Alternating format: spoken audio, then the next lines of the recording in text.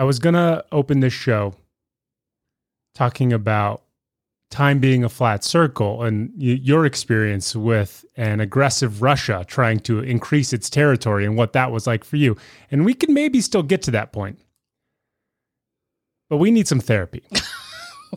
I need some therapy for sure. Deb is in desperate need of some therapy. Yep. And all of our hearts are going to go out to her because she just endured one of the worst things that somebody can endure.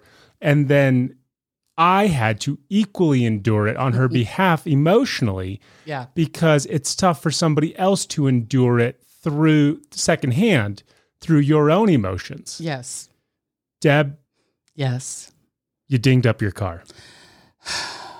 My car is perfect. Like the carpets in my car are like brand new. And there's now a little baby crack in the back bumper. I was actually on the phone with you when you called. Oh, you were on the phone with me when I did it. You were trying to chastise me about something, which is very par for the course with our relationship. And I could hear the commotion when it happened. Yeah. Now, I didn't know what had happened, but you said it and then quickly hung up the phone. Yeah. Called back to tell me what had happened. Yeah. And then continued to chastise me. Well, I didn't. I picked up where I left off. Yeah. I didn't stop you from chastising me. I simply asked a qualifying question, one that you would in no way give me because you were so irate with yourself. Listen, what you did is like you poked the bear. Didn't poke. Okay. No. You repeated something. We're going to get real therapy here if you think I poked the bear by asking a question. You repeated something to me 3 times. So Deb needed me to go pick something up from a place that was 5 minutes away. Right. She proceeded. But I was like 25 minutes away. She proceeded to try to give me directions by saying, and you're going to go past this place, and then you're going to make sure you go past this place, and then make sure you go past this place. And I'm like, can you just tell me the name of the business? Because I don't know if you know this. Yeah. We got this awesome thing called Google. You know, by then I was driving. And listen, I'm conceding to you that you were beyond flustered. Beyond flustered. So what did I do? Not going to engage. Yeah. I said, hey, Deb, can you tell me the name of the business? I didn't know. Go past this. Can you tell me the name of the business? I didn't know. Go past this place. Can you tell me the name of the business? Go past this place. I said, I'm just going to hang up this phone. Just going to hang it up. I looked through some correspondences. I realized I had emailed the people prior to me going and picking it up. I realized they were 5 minutes away. I went and picked them up. I went and brought them back. You text me, and I'm letting you know all along the way, hey, I'm picking these things up. Yeah. They're back home. You text me, I'm sitting in traffic with a broken bumper. I mean, now that is dramatic. Yeah. Well, because first of all, let me say, and people may not believe this, like normal people out there living in a real world. Yeah. I am never, ever in my car at a time of day where there could be traffic, ever. So, Kevin, have you been out there at like 5 o'clock, 4 o'clock, whatever it was? I was chastised into going and getting things at the exact same time that you were out there. And I managed to get back home totally unscathed. Okay. But there is traffic out there. There is traffic. It is oftentimes referred to as rush hour. Yeah. So I don't like that, first of all. It is the worst feeling in the world. You feel vulnerable. You feel guilty. You feel angry. Shame. You think that your car is this representation of you as a bad driver, as a bad person. It sits with you so much that you can't help but think, why am I so broken that an inanimate object, a vehicle, something that still, by the way, can take you from A to B in no time flat, has something now wrong with it that you totally belittle yourself. It's like a child I beat, but here's the worst part. Yeah. I have a camera. Yeah, oh yeah. I have it makes like noises, right? Yep. I still did it. You were, and a lot of people are going to say, well, it's really easy to figure out why you did it. You were on the phone. You were on the phone when you started doing it. And I'm not saying that all the vehicles, made after like 2020 aren't capable of somebody being on the phone while alerting, but it's called distracted driving. You're right. I was still, I was in a driveway. I was on private property. Yeah. So I wasn't, We're suing people. Let that be known. We are suing everybody. I'm suing a fence, right? Yeah. Here's what's really going on. Do you want to know what's really going on? You were a little frantic. That was the problem. You were spinning a lot of plates. You were juggling a lot of things. Thank God you have a son like me who is willing and able to help you at all times of the day and make your life easier. But sometimes I can't do everything for you. No, I know. So let me tell you this. Yeah. This will make it all clear for you. Okay. Okay? Now, you will get it when I say this. Okay. I haven't had this feeling that I currently have had for, I'm going to say, the last 48 hours. Okay. I've not had it for years. Do you know the last time I had it? When Jimmy Carter was in office. No. When we were catering at the restaurant. Oh. Do you know that just where you feel like all the pieces aren't going to come together? Yeah. And it's like, and then you feel yourself micromanaging a little bit, which is foreign to me. I do not micromanage. So here's the thing. Guess what? I don't micromanage well. I mean, like some people, it's an art form. Not for me. All that happens is I just feel like frantic and every good thing is slipping out of my fingers and it just overwhelmed. I don't know how much more it could be. And what I try not to do is say things that are hurtful and horrible because I don't want to. Which would be wild, seeing as all of these emotions are yours and yours alone. And I said to you before we opened these microphones, feels like you're projecting a little bit. But I mean, little things will slip out. And are they things that I could easily apologize for? And do I? Of course. Are they things that are forever damaging to people? No. Yeah. Do I yell and scream at people? Not at all. When you got off the phone with me, you said, I wish I never had you. And that was unbelievable. That was so rude. That was a lie. That cut me to my core because that was like the 7th time you've said that to me this week. Big lie. It was a lot for me to deal with. The first thing I did when I sat down here is I looked at Kevin and I said, like, Kevin, look at me. Thank you. And I was in tears. I was sobbing. He was not I was in the corner just saying, I need an adult. So it's really, really interesting because here a feeling from long ago came up. Yep. I didn't recognize it at the beginning, certainly recognized it when I was driving home, right? And went like, I remember being so grateful, thinking I'll never feel that again in my life. True. Yeah, and here it is, right? So there's that ends up being like, don't say ever, ever, never, ever, forever, because it'll come back and bite you for sure. Especially when you volunteered to do the thing that could trigger you later on. Exactly. And it's going to be a wonderful thing. That's the other part. Just like catering, I mean, these big events for people, they were wonderful things. Yep. Nothing ever really went wrong, ever. But you get yourself worked up ahead of time, right? True.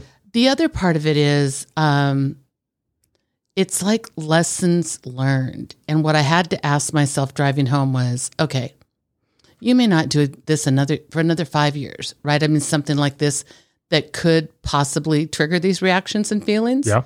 But you need to think long and hard about this. This needs to be some reflection. You thought it was behind you. I thought it was behind me not because I'd worked on it. I know what it is, though. What is it? You, in those first few moments when we did catering, which, I mean, listen, catering is vulnerable because you are trying to execute somebody else's vision for their private party, for their wedding, for whatever it is they're doing. They're relying on you to execute. So that's a ton of pressure. And of course, the first 5, maybe even 10 times you do it, you're sitting with that pressure of, I don't want to screw it up. And eventually you get into the rhythm and you get into the cadence and you understand A to B, B to C, C to D, and so forth until the end of the event where you're just like, oh, this is clockwork. Yeah. You forgot how to ride that bike.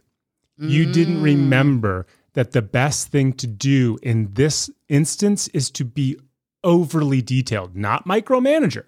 Yeah. Overly detailed. Who's doing what? What are the time frames? Who's picking up what? Where is it going to go? How are we all going to do this together?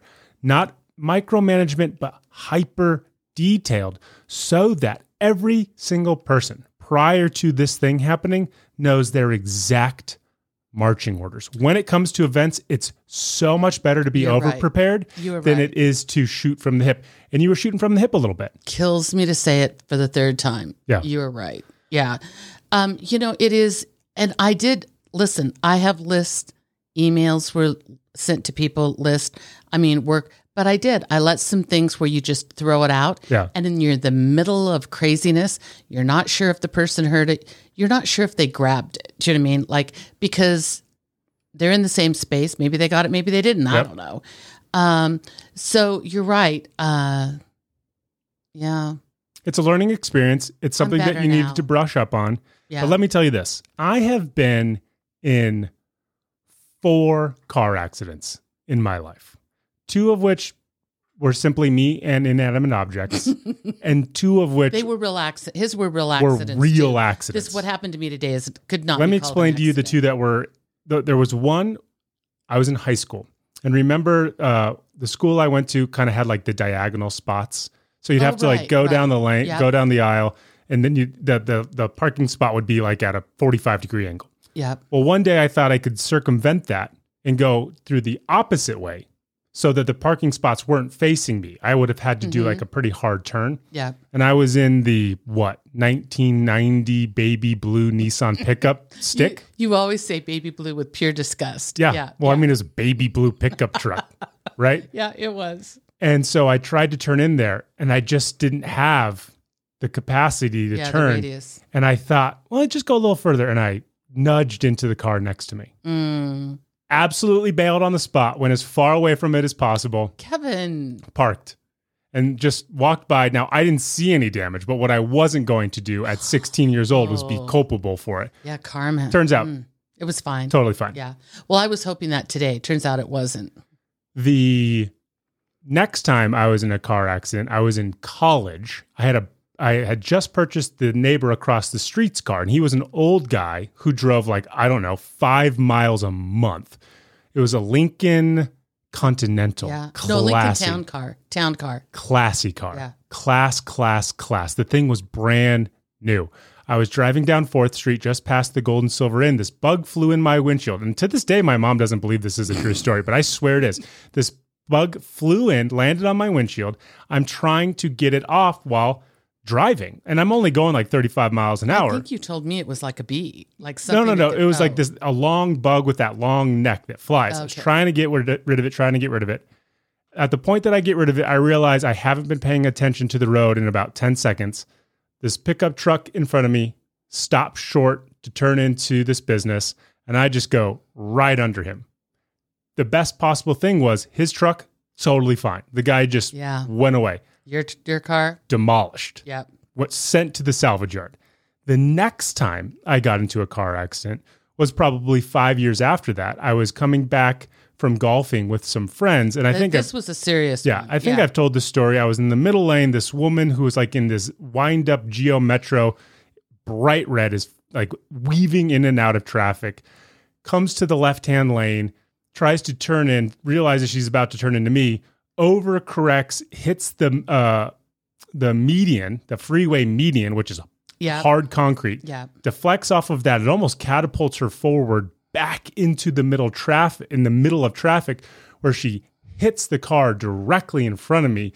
And now they are literally metal intertwined with one another, kind of just moving throughout the freeway. And we're going 75, 80 miles an hour.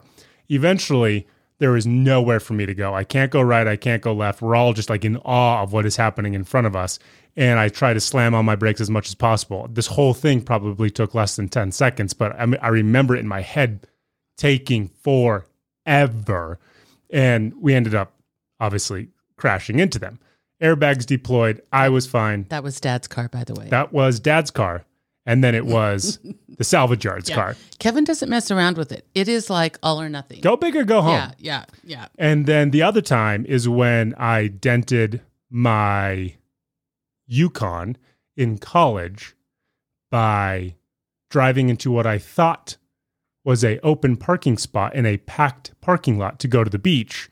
And was I listening to music? I sure was. Were there way too many people in the car? Absolutely. Was I speeding into the parking spot? Sure was. And there was a ripe, thick, concrete, what is the word I'm looking for? Like a post. Post. Yeah. Just cemented in the middle of the parking spot. Bam. Right into it. Way stronger than your car. Much, much stronger than my car. Every single time, felt like a horrible human being. Yeah, I don't Every know. single time, never wanted to drive again. So what is it? I mean, we have insurance, we have protection, we pay our premiums. Now, let me tell you this. All of my accidents, minus the first one in high school, they were bad. Like you could get rid of all of the cars. Yeah. I went and saw what happened to your car. Yeah. Lady, if you didn't tell me you got into a car accident, I would have no earthly freaking idea. Yeah. Doesn't mean that it wasn't emotional. Doesn't mean that you didn't have a lot of self-hate. I'm telling you this right now. The way you described it, I thought it was going to be dragging behind you. We're going to need to duct tape it, and that we had to immediately go to the dealer to get a brand new bumper. If you're not looking for it, you can't find it. But I know it's there. It's true. Yeah. And that's why you don't drink and drive. Let's start the podcast. Oh my God. Welcome to the Deb and Kev podcast. One is a Harvard Business School alum. The other is her son, discussing business, pop culture, family, and everything in between. Now, here are your hosts, Deb and Kev. Hey, hi, hello, and welcome to the Deb and Kev podcast. Sitting across from me, it's not Jeff Gordon. It's my mom, Deb. I'm Deb. And if she's not Jeff Gordon, then that makes me James Dean, R.I.P. I'm her son, Kev, and this is our podcast. On today's show, in Deb's business segment this week, she'll be weaving in and out of traffic as she gets to her point of how to apologize in business. And we'll be test driving a brand new segment today that we call Spin That For Me, hopefully not into offense. And like Paul Walker will wrap around a light pole, this episode up by telling you what's for dinner and what we're thankful for. But first, was that good? I mean, how many times can we mention it? Right? I mean, I just listen. It's You're lightening me up though. It's making me feel better. What is it's like immersion. Like you have to talk about it. Yeah. You have to sit with it. Time plus tragedy equals comedy. I mean, it's been like 30 minutes, so more than enough time. Let's laugh about it. Absolutely. Ironically, before we even started, I wanted to give my own car update because about 3 or 4 weeks ago, I mentioned I did like the most alpha thing I've ever done as it relates to a car. Really proud of yourself. I erased every lit up icon on my dashboard. They're all back. Oh no. Oh no, all of them? All of them are back. Well, wait, you couldn't have used all the windshield wiper fluid. That's a great place to start. There's a crack somewhere in the wiper container or like the hose. Oh. Because you're right, I filled that sucker up and I would say in 10 days it was gone. Wow. So it's clearly leaking. It never rains here. Right. That's kind of hard. Yeah. So which is why I'm not too upset about it, because if you clean the windshield, that windshield's pretty good for like a month. I know, but we need to be upset about the crack in the hose. So there's a crack in the hose or a crack in the container. The light button, which means one of the exterior lights of the car, isn't working. I went out there at nighttime, turned on all the lights. I don't think it's any of the blinkers. I don't think it's any of the brake lights or the back lights or the headlights. You know how on the side of the car there's just like a random light just like on the fender. Oh, yeah. And I don't know what that's for. I think that intermittently goes out, which doesn't. I wouldn't worry about that. I'm not remotely worried about that. Again, because it's been cold here, the tire pressure light goes on, then goes off, then it comes on and it blinks a little bit, and then it goes away. I think it's just letting me know that, hey, be careful, bud, because this might one day come back and haunt you. But again, all the tires, I've tested them again, are exactly where they were whenever I filled them up a month ago. How's the coolant? The coolant is fine? The only thing that I would actually be worried about is the coolant, because if I have a leak in the coolant, a crack in the coolant, that is going to be lots of money. Yeah. Lots and lots of money. Driving grandma's car pretty soon. And then it's straight 95 Taurus the entire rest of my life. So I've decided that I'm going to care less about those lights because I have an understanding of those lights. Mm-hmm. And the coolant you've got to figure out. The coolant's fine. Oh, the coolant's fine. No, the coolant's totally fine. The coolant's the one thing that hasn't been an issue, which is why I'm not worried about it. Good. Here's another thing that's driving related. I was driving down Plum Lane, the same Plum Lane where I thought I was about to get pulled over about a month ago, right? The same Plum Lane. I see this couple walking on the sidewalk on the other side of the road. Right. Walking it's towards kind of a me. new sidewalk. Yep. I would say they're probably in their mid-40s, late 40s, early 50s, something around there, right? He shoved her into traffic. He slit her throat and he just held her head open. eyes staring at me as I pass by. No, they're walking their 2 dogs, and it's like an older lab, like chocolate lab, and an older black, I don't know, collie, blackish white collie, right? And directly behind them, also on a leash, a beige horse. Just a horse out for a walk. On the sidewalk? Oh, yeah. A beige horse? He's holding the collie and the beige horse. Yeah. She's holding the lab and what I think is another dog, JK. It's a long-haired mini horse. They're walking the horses and the dogs This together. is in the middle of town. Listen, we have fields around here. We have stables. As much as Reno is growing, we are still kind of an old Western town. Yeah. Still in the middle of town. People can have, like right smack in the middle of town, people can have a couple acres and have stuff. I have never seen anybody walk a horse. Well, here's the thing about horses. I'm assuming they need exercise. What do I know? But I'm assuming they need exercise. Correct. But I'm thinking that if I'm a horse, there's a pasture, even if it's only like an acre or so. Yeah. And I would rather be on that grassy, dirty pasture than on sidewalk. But I want to say, like, walk the dogs, totally get it. Right.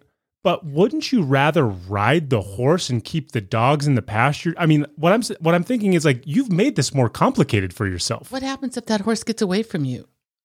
Absolutely. What happens if the horse rears up and then you're strangling your collie while trying to jack the horse down? It's in traffic. It is literally, cars are driving 25 to 30 miles per hour by it every 5 seconds. And that road you're talking about is not like, it is not like crazy highway busy at all, but it is a busy road. Yeah. There's always traffic on. Right. And imagine somebody like Deb's driving down it. That horse isn't safe. That horse isn't safe. That couple's not safe. Not at all. Yeah. It was surreal because I put the dogs together and then I was like, oh my God, that's a horse. And then I looked at the fourth animal. I was like, that's another horse. A little horse, a baby horse. A little mini horse. I wonder, like, at what point did they say, honey, let's get the bridle for the horse out, take the 2 horses for a walk with the dogs? Right. Like, that's crazy. I just feel like that's backwards. If you own horses, especially in that part of town, I feel like you own land. You never need to walk anything. You just go out into your land. I think I can speak for all the horses in that part of town. Yeah. They don't want to go for a walk. No. I mean, maybe they want to go for a ride, but a ride is different than a walk. I agree. Now, totally pivoting off of cars. We've bashed that to death. Okay. We'll probably come back to it. Yeah, though. I'm sure we will. I was at the gym. Now everybody's like, oh my God, here's more gym stuff. I was at the gym. Yep. I was working out, headphones in. Everybody knows that I don't like to fraternize with anybody who goes to my gym. He doesn't like to visit with anybody. I'm there to work out, not be your friend. And they're old. Most of the people there are old. Yep. And they're touching everything and they're not wiping anything down. They're not really masked. There's a certain smell to some of them. That. Persimmon soap. That's what old people are supposed to use. I don't know if persimmon soap can get out whatever it is that I smell from a couple of these people. Okay. But there's a guy who's my age. All right. Kind of in shape, but not really in shape. You don't know him. Never seen him before in my entire life. Not once. Haven't seen him before this. Haven't seen him since this happened. A lot of tattoos. And he's working out. And he's kind of doing like the grunt thing. And I'm just like, this isn't Anytime Fitness, dude. Like, nobody's impressed by you. Like, I think I'm impressive and nobody's impressed by me. Nobody's impressed by you. Go down to the place in Midtown. Yeah, the Gold's Gym. Yeah. So I think we're in the same space for like 20 minutes together. I'm at one of the machines and he comes up to me. Now, this is my biggest pet peeve. We're in 2022. Every single person should know that if I or you or anybody else has earbuds in, we're listening to something. We don't want to talk to you. We're either talking to somebody or we're listening to something. It's wild. Do you have a mask on? No. Okay. But it is wild to me that people still will just come up and talk to you. Like, hey, what's up? I know those things are in your ears and they're blasting sound. I feel like I point to them. Do you point to them as they come up? I probably do one of these. Oh, you do that. What's up, dude? Yeah, I do make a point of pulling him out too. And he says to me, he's like, what are you, 6'7"? And I'm like, oh, this is what this is going to be. Okay. I was like, I am. I was like, yeah. And I'm trying to be nice about it. I said, I am. That's a great guess. Most people, usually go way over or way under. He's like, nice, man. Nice. What are you like? 220, 225? You go, is this a carnival? And Am I going to get a prize? Are you going to get a prize? I was like, no. I mean, like I've been 220, but I think I'm more like 210, 215, somewhere in that range. And he looks at me and he goes, "You're looking good." Never, ever seen this guy in my entire life. Was he hitting on you, honey? That's my question to you, Mom. Was this guy at the gym who I've never seen, who I've never had a conversation with, who I haven't seen before and I haven't seen after? Yeah. Did he work up some gumption to come up to the 6'7", 215, 220, 225 guy to look at him and say, "You're looking good," to which I, because I'm nothing more than an egomaniac, probably had the biggest Cheshire smile on my face and said, "Thank you so much," right? And you were now liked him. You liked him. But I immediately put my earbud in. Oh, okay. Because I'm not trying to continue that conversation for all the thousands of variables, right? Boundaries. Too many variables. Yeah. What do we know about that? Because I've been hit on in a steam room before, and it is uncomfortable. Okay, so do you feel like he glanced at you a bunch before he came over? No, I figured what he would have done was try to out-alpha me with all the workout stuff that he was doing. So maybe you could have said he picked up sight of you at some point, but it is rare. And I mean rare. Like I have had in total, I've been going to this gym for like 5 or 6 years. I've had maybe 4 people who don't work there say something to me. Okay, well, the majority of them are old white guys. Well, that's because you have on a sign that says, "Don't bother me." Ever. Yeah. Don't bother me. Don't speak to me. Yep. Don't come within 3 feet of me. Okay. Yep. So here's what I'm thinking. His whole working out thing, I interpret a little differently, Kev. Okay. I'm thinking that he saw you and he goes, "There's a guy in great shape. Oh, looks like he's 6'7". Oh, looks like he's 210, 15, 20, okay. right? Okay. And then he kind of goes like, "Yeah, he really looks good. I kind of like him." And so then he said, "Define I kind of like him." Well, we're getting there. Okay. Okay. And so then he said, "I need to like grunt it out here. I need to show him." Define grunt it out here. Grunt it out here is like, with like weights. Yeah, I'm going to pick up these weights and put them down type thing. Exactly. Got it. Okay. So I need to show him that while I'm not him, I'm capable of matching him. Got it. I live in the same stratosphere as him. Okay, sure. Therefore, we have something in common. Okay. Therefore, when I go pay him this extraordinary compliment, right? And granted, I'm going to interrupt his workout, but to pay him an extraordinary compliment that he's going to like it and reciprocate. Here's where I will never reciprocate. Okay. I find it bizarre. Yeah. To compliment strangers. Though I have done it before, but it's always in passing. You saw me do it once. I saw a woman who had the whitest white hair that was perfectly coiffed and it looked something out of Vogue. And I looked at her and I said, "I love your hair." Yeah. But we were walking by each other. There was no stop. There was no continued conversation. I said it. I walked away. Yeah. She said, "Thank you." You saw her reaction. You said, "You absolutely made that woman's day." And I said, "She made my day for having such great hair." Yeah, right? Well, she did. She had swingy, thick, beautiful white hair. Absolutely. To come up to somebody who you don't know in a situation where you are now going to be in the same space for however long either one of you decide to be there, that is just a weird thing to do. Well, I'm going to tell you a story, and I don't know if you remember it. Okay. This was years ago. It was kind of a long line at Starbucks. Okay. Right? So you know how sometimes the line is actually a line, but sometimes the line feels like people milling around. Mm-hmm. Okay. So it was a milling around line as we're all waiting to get up. Like it's fluid. There's kind of like motion. People are waiting for a myriad of things. And so, if a couple people are together, they might be chatting, that's going on. So we're getting up there, but it's moving slow. There's a tall guy, and I'm going to describe him as a friendly face, but kind of a goofy guy. Okay. Okay. Maybe like a cool, nerdy guy, but not cool, not hipster cool. Got okay. it. And he said, kind of a big guy, and he looks at you and he says, "Your hair." And you go, "Yeah," and you kind of laugh a little bit. I don't even remember this. Yeah. And he goes like, "It's amazing." And you go, "Oh, well, thanks."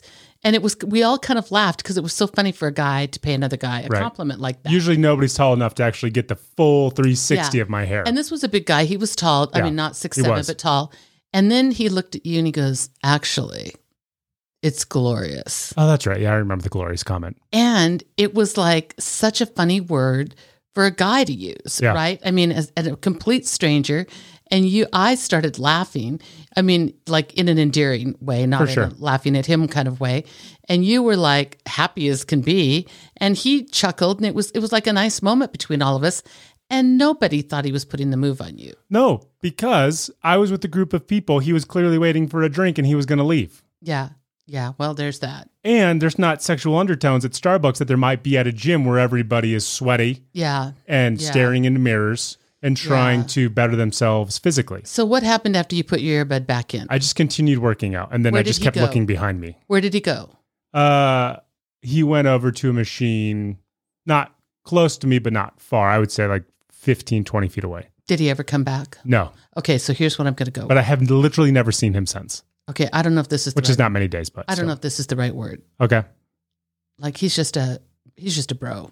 He's just broing out with his bros? That's all that's going on. Yep, that's all that's going on. He thought you were maybe in the cool crowd. Bro recognized bro. Bro recognized bro. And he said, hey, I think there is a cool crowd here. I'm not really sure.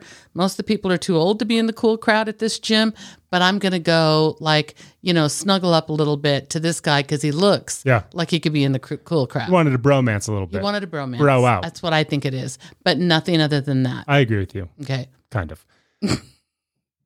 Do I think he owed me an apology? No. No. Do I think he owed me some type of clarity? Maybe. And that's what's going to springboard us into the business topic. See how I did that there, Deb? I wrapped it all together. He didn't owe me an apology, but sometimes in business, we owe our coworkers, our managers, even ourselves an apology. And oftentimes it's different than how we would do an apology in a personal manner because we don't know these people a lot of the times in a personal manner. We know them in a professional manner. And Deb, you're going to talk to us today about how we can best apologize in the workplace. So that was a lot of alliteration. As we discussed earlier, apologies have been showing up a lot in my life lately. Which is wild. It is wild to me because when anything tense happens, I would say up until like the last year, it is clearly Kevin's fault. It's all Kevin. And I look at most people and I say, never apologize to me because eventually you're going to get a windfall from me. Yeah. So don't even worry about it because you will absolutely have just a tsunami of apologies that come from me if you're in my orbit long enough. For sure. And the other thing too is I think I am pretty intuitive. So I can recognize if I'm heading down a wrong path, and I can usually save myself before an apology is required. Okay? I mean, normally that would be a tactic. You can stop yourself before you hit the apology fence. For sure. But apparently I keep plowing through and even when you have a camera. Bumping into it, even when I have a camera in the rear view. So one of the things that I was trying to think about that is different in business and in personal, in our personal lives, what we care so deeply about relationships, right? Do. That is the driving thing that makes us apologize if something has really gone awry. And I think there's two sides to apology. Like you just said, look, I know I'm going to use up my share, so I'm good if you don't apologize. Maybe then I don't have to apologize. Yeah. Maybe we're cool, right? Like maybe just we're just like natural forgivers, and we never have to buys me a moment, buys me a time. Never have to remind the other person of what we did wrong or reiterate our mistakes. That's why I'm one of those people who doesn't keep tallies because I know that I'm always losing. I'll always be bringing up the rear. So here's the thing. It actually feels a little bit more vulnerable to apologize in business because especially I'm talking about a well thought out apology. Now, if it's a quick little, oh gosh, sorry I'm late. Do you know what I mean? Or, oh gosh, sorry I didn't get that to you. I mean, we hardly heard sorry in there, right? And do you think it's because our performance is so heavily weighted in a professional setting that if we were to apologize, we're making an admission that we did something wrong, and we equate wrong with being vulnerable to being let go. Well, and wrong could take you down the bad road, right? And so one of the things that I thought like, okay, so how could we make it easier to apologize at work? Because I do think apologies should just be part of the workplace. I mean, if we make a mistake, and I don't think it should be like, sorry, do you know what I mean? I mean, if we've really inconvenienced somebody, that's a different apology. If we've done something I'm not saying horrible, but an apology to a client is different than an apology to a coworker. Yeah. So I went through and I looked at, and I was just looking on Yelp reviews, and I went to find people that really apologized to bad Yelp review people. Oh, nice. And here's the thing. It makes you feel so different about that business when they do it. Oh, big time. Big time. I mean, so, they're not saying a lot about the positive reviews. The ones that I really liked are ones that did, though, say like, gosh, we appreciate your great words. We appreciate your support. But then the ones that jumped right on, if something went wrong, we are so sorry. And it wasn't canned. It was different for every situation. Being proactive. Being proactive, I think, is such a big deal. So if you think about the Yelp reviews and you think about if something had really gone horrendously wrong, then that person that's responding to the bad review is going to say like, oh my gosh, we are so sorry. We can't apologize enough. This thing went sideways. We would have never expected this. I'm talking to my team. Please reach out to me personally. I mean, some people post phone numbers and everything. Call Mike at blah, blah, blah, blah, blah. Like, we want to fix this for you. And they'll even say things like, I'm going to refund your money. I mean, so if it's really, really a horrendous thing, that is one kind of apology. Other things that are just like, you got a 4 instead of a 5. They said, I would have given you a 5, but, do you know what I mean? They list the little thing. People go, this is a coaching moment. Thank you. I appreciate it. We want to know this stuff. So if you think about it like within the confines of a business or an office, obviously, if I forget to give somebody something that I committed to, like I really missed the deadline, I mean, for me, it's probably like, I'm so sorry. Yeah. Like, here it is. I will sometimes say stuff like, listen, the last time you mentioned that was the last time I thought about it. Oh, yeah. I forgot to put it on my calendar. It's gone. And almost saying that feels like, if it's true, that it's the better thing to say than to kind of scramble out of it. But even if it's not true, it feels true. It feels like something that all of us have done many times, that we're all guilty of, where we heard the thing, but we weren't 100% paying attention to it. Yep. They believed we were, and we let them believe that we were. Yep. And the second it was over, we were like, what did we just talk about? And we don't say that to ourselves. We just continue on doing whatever we were doing prior. I always say, and I make jokes about this, that I know how to apologize in every language of the world. I don't know how to say anything else in any other language. But, in Mexico, I lead with lo siento, right? And so that's just how it goes. You need to learn how to apologize. So one of the things I've talked about before, but I'm going to refer back to this, and I'm going to have you help translate this into business acumen according to the crime. Are you good with that? I will do my best. Okay, so hold on. Let me find this.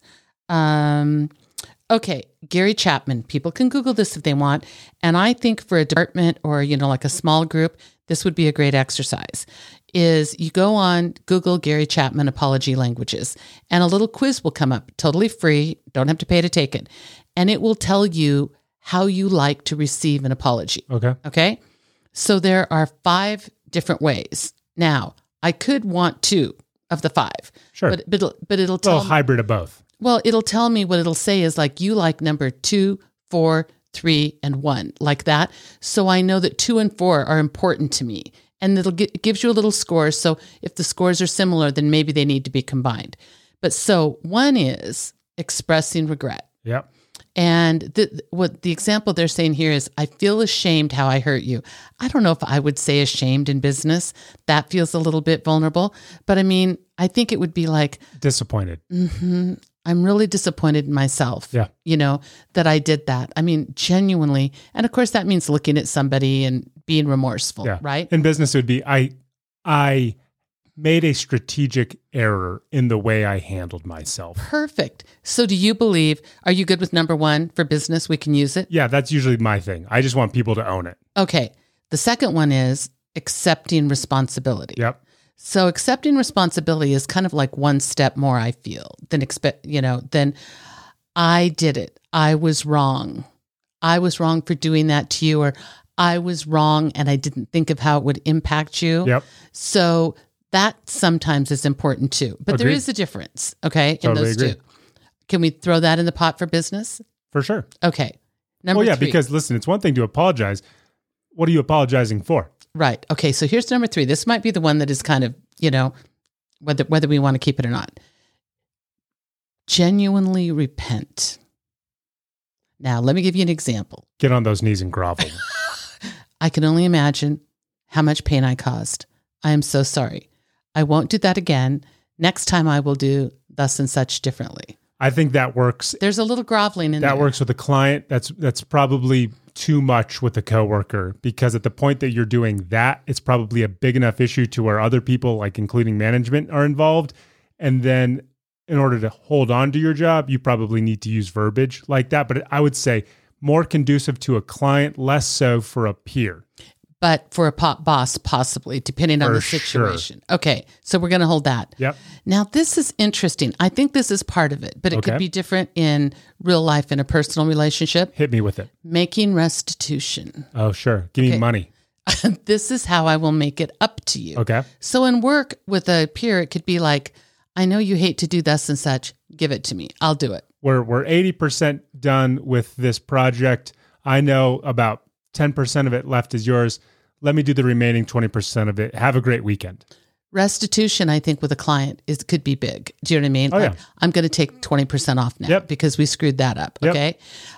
Restitution with your boss, does it even work? I don't think so. I don't think so either. The only restitution you can give them is to say you'll be better and be better so that they don't have to focus as much time on you anymore. That's really the only thing I can think about. I mean, you might want to bring them coffee every day for a week, but short of that. Bring in a new account. Yeah, or bring in a new account and do it fast. Yeah. Okay. Now, this is interesting. Here's number 5, requesting forgiveness. That feels really vulnerable. If somebody looked at me and said, I am so sorry. Clearly, I screwed up because I shouldn't have left the coffee pot dirty so that when you went in there, it wouldn't have exploded all over you. I'm happy to pay your medical bills for the horrible scarring on you. Can you please find it in your heart to forgive me? Something I think you hit like all 5. That's what I'm saying. Yeah. Something would have to be so over the top for me. And listen, I can apologize with the best of them, and I will always apologize. You will always get an apology from me. Sometimes. Well, I mean, most of the as time. his mom, I would say it might be a little difficult. Most of the time, you'll get an apology from me. I might have to sit with my feelings for a little bit. But to ask that type of forgiveness, because you're my coworker, I don't even know that I care to forgive you. Vice versa, I don't know that I care that you forgive me. But it's a tactical ploy with a client, because if you can get the client, like in a written response, text, email, whatever, to say, we absolutely understand. Thank you for clarifying it. We feel comfortable moving forward. All of that kind of stuff is a form of forgiveness, which is huge. Yeah. To ask somebody who you work in a cubicle with to forgive you, that's wild. So here's what I was trying to think about the will you forgive me? It's like, will you forgive me for? Yeah. And then you repeat your crime, whatever it is. Yeah. So I think will you forgive me is almost too much unless I want to say, you've really done something nefarious. Do you know what I mean? That has hurt somebody's reputation. But see, that's what's weird is you would just get fired. Well, I think you would just get fired too, unless it was a coworker that just, didn't tell on you. I think at the point that you are requesting forgiveness, that means it was somewhat severe. Not somewhat, that means it was pretty severe. Unless you are just, one of those types of personalities who will ask for forgiveness before anything's actually happened just because you're so anxious about life. But if you're genuinely asking for forgiveness because you did something, I think you have more issues than receiving that forgiveness. You should wonder about whether or not you're going to have a job the next week. So here then becomes the thing. If we're not going to ask forgiveness, because I do understand that some people would kind of need something that sounded like that. Maybe it's phrased something like, what can I possibly do to win your trust back? Or can I win your trust back? Isn't that restitution though? Well, kind of. It kind of is both. I think at the point that you're asking for forgiveness, which you should, I mean, if you feel compelled to ask for forgiveness, that's absolutely fine. Understand that you might be given walking papers. Yeah. I think that the asking forgiveness, it's like a last second ploy. And that is really the thing of like, how vulnerable do we get at work? Yeah. Do you know what I mean? How much do we trust our coworkers or our boss? In some cases, tons. Do you know what I mean? Other cases, not so much. Right. And I just think that sometimes our own shame or our own bad feelings about whatever we did drives us maybe to go too far. Totally. But you still have to, the difference with a personal relationship and a business relationship is you still have to retain some level of, I don't want to say pride, professionalism, but professionalism. And that feels like you let it all go. Here's what you would say. You would apologize. You would make restitution. And then you would say, are we good? Are we good? I like that too. And if they say yes, then that is them saying, I forgive you. Now. And if they say no. Right. Then I think you have to say, what do I need to do? Exactly. Yeah. Are we good? They say no. You can continue the conversation. If they say yes, then you've done everything that you needed to do. So it can't be used against you moving forward. Right. I mean, they might be able to look at a manager and say, screw this guy, I'm still going to bring it up. But then what you get to say is, I apologized. I made restitution in the form of X, Y, and Z. I asked if they were good. They assured me that they were. What else can I do? Because I've done absolutely everything within my power to make sure that this, A, doesn't happen again, that they understand why it won't happen again, how I can help them moving on, and that now we are on an even playing field again. And if I was a manager, I'd be like, okay, well, what did you do? And if it turned out it was like, okay, I firebombed their car in the parking lot because they got coffee on my tie, then I would say, security. Right. Yeah. You need to go now. But if they said, he didn't include me in the project report name, I'd be like, okay, so we're good. Well, because the thing is with you and I, for instance, mother and son, it is inferred, well, I mean, hopefully, that we will always forgive each other. I would hope so. I think about this a lot with you, actually. I think about what could Deb do that I would never speak to Deb again? Oof. And it literally has to go to this. I would have to be married and I would have to have a child. And you would have to put that child into serious harm's way, serious. Yeah. Like out of But it would have to be on purpose, wouldn't it? In order. No, I mean, on purpose being never speak to me again. Like if it turned out that you developed some horrible alcoholism where you were just drinking morning, noon, and night, which again, this is where I'm going. Yeah. Okay. And then you put the kid in the car seat and got into a, head-on collision. Yeah. And the kid didn't die. But I look at you and I'd be like, what? How? I can literally never trust you again. But even then, would you never speak to me again? I don't know that I would never speak to you again. I would just be like, you can absolutely come see the kid. You can never drink and you'll never be alone, right? Yeah. I don't know, if you murdered my child, I probably wouldn't speak to you ever again.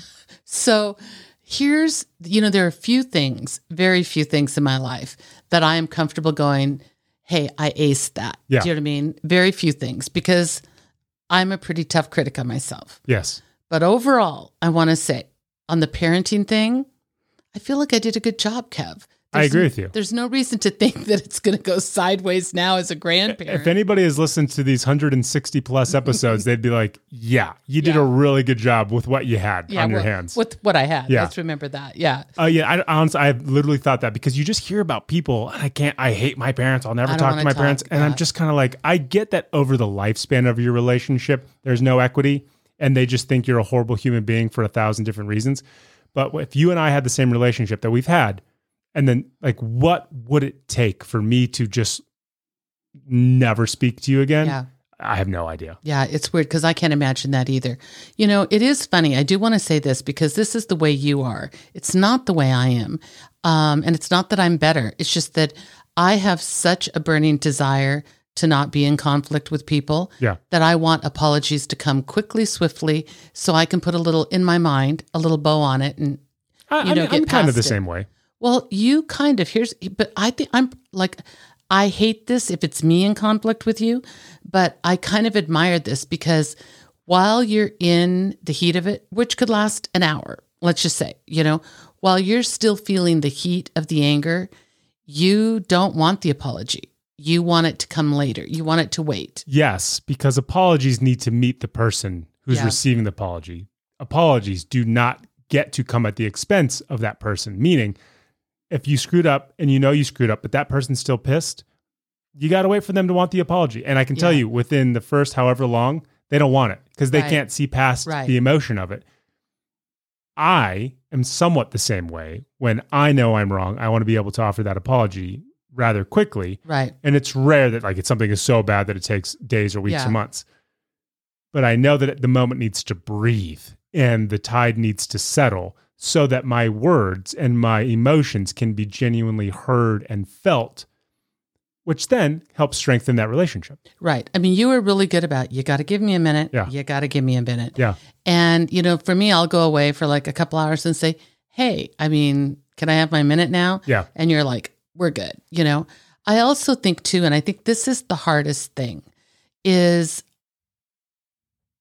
you want, if you're going to apologize for things, I guess it's not built in, it's not assumed, but what we hope is that the same mistake isn't made again. Truly. Right? I mean, and if it is, then it's something that you have to be able to talk out and work on. Absolutely. Yeah. Let's make new mistakes. That's what I was told as a teenager, and that's what I tell my mother. Deb, let's make new mistakes. I said that to you constantly. And guess what? Yeah. Started making new mistakes. Yeah. Had to apologize for those ones too. Speaking of potential apologies. Yes. We did this on a Thursday episode. We talked about better.com, and you had to assume the PR role for the CEO who mass fired 900 people and then essentially blamed them for being fired. Right. To which he took a sabbatical. He came back. He saw, they had a third party come in, run an audit, blah, blah, blah, blah, blah, blah, blah. I think that's a fun segment for us to have you be the fixer, the Kerry Washington, the scandal. I love that. How you can take a bad situation, take it like a top, spin it on its head, and turn it into a good thing. Okay, let's do it. So I've taken some newsworthy stories from the past 3 or 4 weeks that I think are lighthearted enough, nothing super serious, lighthearted enough for you to be able to take something bad, and all of these people would be your client, and then you have to turn it into something good. Okay, perfect. All right. Spin that for me. All righty. That's the name of the segment. Okay, I couldn't spin remember that it for me. So what I'll do is I'll give you the debrief, and then I'm going to say, spin that for me. Perfect. L.A. Mayor Garcetti. Yep. Met the guy. Yeah. No. Nice enough guy. Yeah. Los Angeles Mayor Eric Garcetti told reporters that he holds his breath while taking photos as he was maskless with San Francisco Mayor London Breed and former NBA star Earvin Magic Johnson, in which all three were not wearing masks. Garcetti is quoted as saying, "I wore my mask the entire game, and when people ask for a photograph, I hold my breath and put it here," under his chin, and people can see that. There is 0% chance of infection. As LA Mayor Eric Garcetti's public relations manager, spin that for me. Well, I mean, he's wrong. Don't we all know he's wrong, number one? Are we saying this as the PR person, or are we saying this as Deb? The world thinks he's wrong, correct? Well, it is a wet paper excuse at best. Okay. That I hold my breath. So here, and since he has already said it, I would sit him down and say, Mayor Garcetti, here's the problem. You can go double down on this if you want. I mean, that's a tactic. But if you do that, then technically you're going against science. Do you know that we just posted, as we asked everybody to go to N95 masks, we posted, here's what a bandana does, not much. Here's what a regular surgical mask does. I don't know, it saves you by 35%. I don't know if these numbers are right. Here's what an N95 mask saves you by 75%. The masks matter. And you saying you hold your breath just means that you're going to let your breath out at some point. Even underneath a mask, you're going to let it out. It's going to seep out, and it's going to be more. That is not a tactic that's ever going to work because you're a guy that has stood firmly for science. You've always leaned into that, and this is exactly the opposite of that. If you want to take the picture, you guys need to be at least 6 feet apart. But you're the PR manager for Eric Garcetti. You have to make this a positive for your client. So I say to you, Deb, spin that for me. So Do I get to do it as the PR person? You are the PR person. Okay, no, there is nobody else. But I told him what I think. Okay. Sure. So then I say, we're flushing this out as we go. Deb in 6 months' time will understand this. So in the past, Eric Garcetti has taken a mask, worn it religiously. He believes in science and he believes in a good surgical mask to protect everybody. He doesn't sit or hang around with people that do not wear masks. He's fully vaccinated. He's had his mask. He's been boosted. He is as safe as can be. Unfortunately, people want pictures with him all the time, and they don't want a picture with a mask on. Sadly, he was misinformed and thought that if he held his breath, he could do the picture, put the mask on, let his breath out, and that would all be safe. He has since been told that probably isn't the safest way to do it. So in the future and for the near future, everybody needs to know that all of his pictures will be taken with the mask on. I don't know how we judge this. That makes sense to me. It's not that big of a deal. I mean, I think some people won't like it. You should have maybe said that in your speech. But I think it can be explained away. That sounds good to me. Yeah. That's a little political, but that's as deep as politically as we will get. What we try to say is, what we try to infer there is that that his intention was pure. Yeah. And that now he has additional information. And so sad you can't have a picture with him now. Can I be the PR person? I'm going to be the millennial PR person. I'm going to be the hype man. I'm going to say, we are so fortunate that Mayor Garcetti is so terribly popular that everywhere he goes, people are clamoring to have a picture with him. Yep. Even superstars like Earvin Magic Johnson, 5-time NBA champion, 3-time league MVP, is so excited to take a picture with Mayor Garcetti that Earvin forgot that we were supposed to be wearing masks. Now, Mayor Garcetti didn't forget it, which is why he had it under his chin. Magic asked him if he would remove the mask, and he did, but he wanted to keep it close so that the second the photo was over, he could pop that sucker back on. Now, we told Mario Garcetti that, in fact, holding your breath is not a viable way to not catch the virus. But what we do know is that Magic is vaccinated. Mayor Garcetti's vaccinated. Everybody who was in the suite was vaccinated, and we made sure to limit his exposure to everybody else so that had he in some way contracted the virus within the 3-hour time frame that he was at the baseball game, he in no way would have spread that virus. And they did COVID tests before they entered the suite. And we keep 13 COVID tests in my fanny pack at all times. Yeah. It really has to go to that extreme to explain it like that. Speaking of the NBA player LeBron James, heard of him? I have heard of him. And the Razzies. Do you know what the Razzies are? Are the Razzies it's like a movie or something that is bad? It is the alternative to the Oscars. The Razzies award the worst actors, actresses, movies of the year. Okay. The Razzie Awards are once again ribbing this year in movies. They poked fun at NBA star LeBron James's performance in the Space Jam sequel, joking that he, quote, most likely dunked his chances for basking in the cinema limelight by starring in it.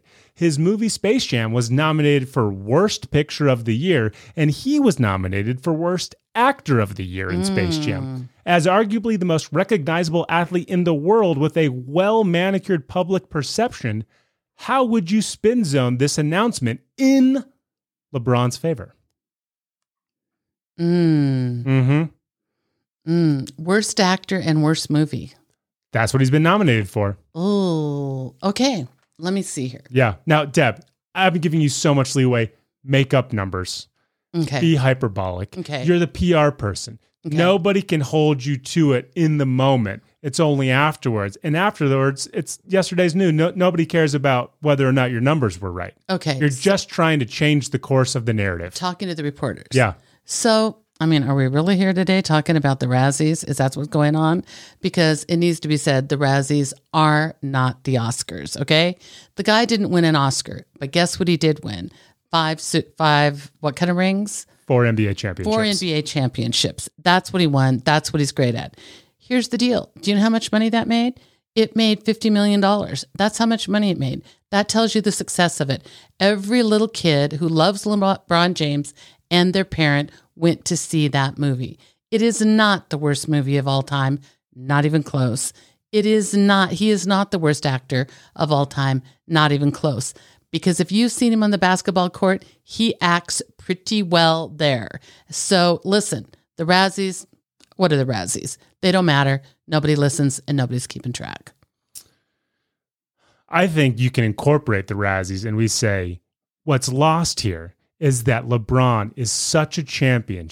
Even when people think he's not good, he's so good at not being good sometimes that they want to give him awards for not being good. When he's bad, he's the best at being bad. That's why he's a champion. That's why he's a billionaire. That's why he has made more money than 39 small countries combined, which, by the way, he also donates shoes and time and school resources to, because at his best, he's better than everybody. But at his worst, he's still better than everybody. He's still better than everybody, for sure. I think that you just have to go down that road. Yeah. You have to list all of the things. I mean, if I were his person, I would have known all of the things. Yes. I would have known all the money he donated. I would have known all the good causes. I would have known every little activist thing he did. And I would just that would have rolled off my lips. Maybe in future iterations of Spin That For Me, I give you this stuff ahead of time. Yeah, it would help. It would help a little bit. Because here's the thing. We're learning this together. It's called the Razzies. I mean, who's going to take that seriously? You're the PR person. I know. Okay, Deb, with the Olympics winding down, there is still some controversy. Only this time it doesn't have anything to do with China. Okay. German two-time ski jumping world champion Julian Seyfar, female, has posed naked for Playboy magazine to raise awareness for the sport. The German is the cover star for the March edition of Playboy Germany and is hopeful the pictures will be well received. Seyfarth hopes the photos will be welcomed by everyone because they draw positive attention to our sport. Seyfarth, who is competing in the Winter Olympics in Beijing, is no stranger to showing off on her normal Instagram account. But it's on her second account, where she goes by the name of Naili, where she truly posts her most raciest materials to followers. Is that like one of those members-only accounts? Well, technically, it's an Instagram account, so she still has to follow the Instagram guidelines. But on her personal account, it's her skiing. Sometimes she looks sexy, but it's all appropriate. On her second account, it's her being super duper sexy. Okay. So as her PR person, some people are ridiculing her for not presenting that familial, child-friendly image that so many people curate for the Olympics. So how do you spin zone this for your German two-time ski jumping champion, Julian Seyfar? A couple of questions. Yes. Is the second account private? Negative. Oh, yeah, that's a problem. Okay. I said that under my breath, just to myself. Yeah. Okay. And does she look good? Smoking hot. Okay. Only important to know. Okay. Yep. So, what's your name? Deb, Julian? Juliane. Julian, but she's German, so it's more like Julian. Julian, okay. So Deb, Julian. Spin that for me. So, as you all know, Julian is an incredible athlete. And part of what makes her an incredible athlete is the care that she takes of her body. This woman works out to no end. The part of the reason that she is so good in her sport, that she has won so many gold medals, and that she has represented Germany and greater Europe is because she is disciplined and she takes care of herself. Here's the thing. We're European. We're German.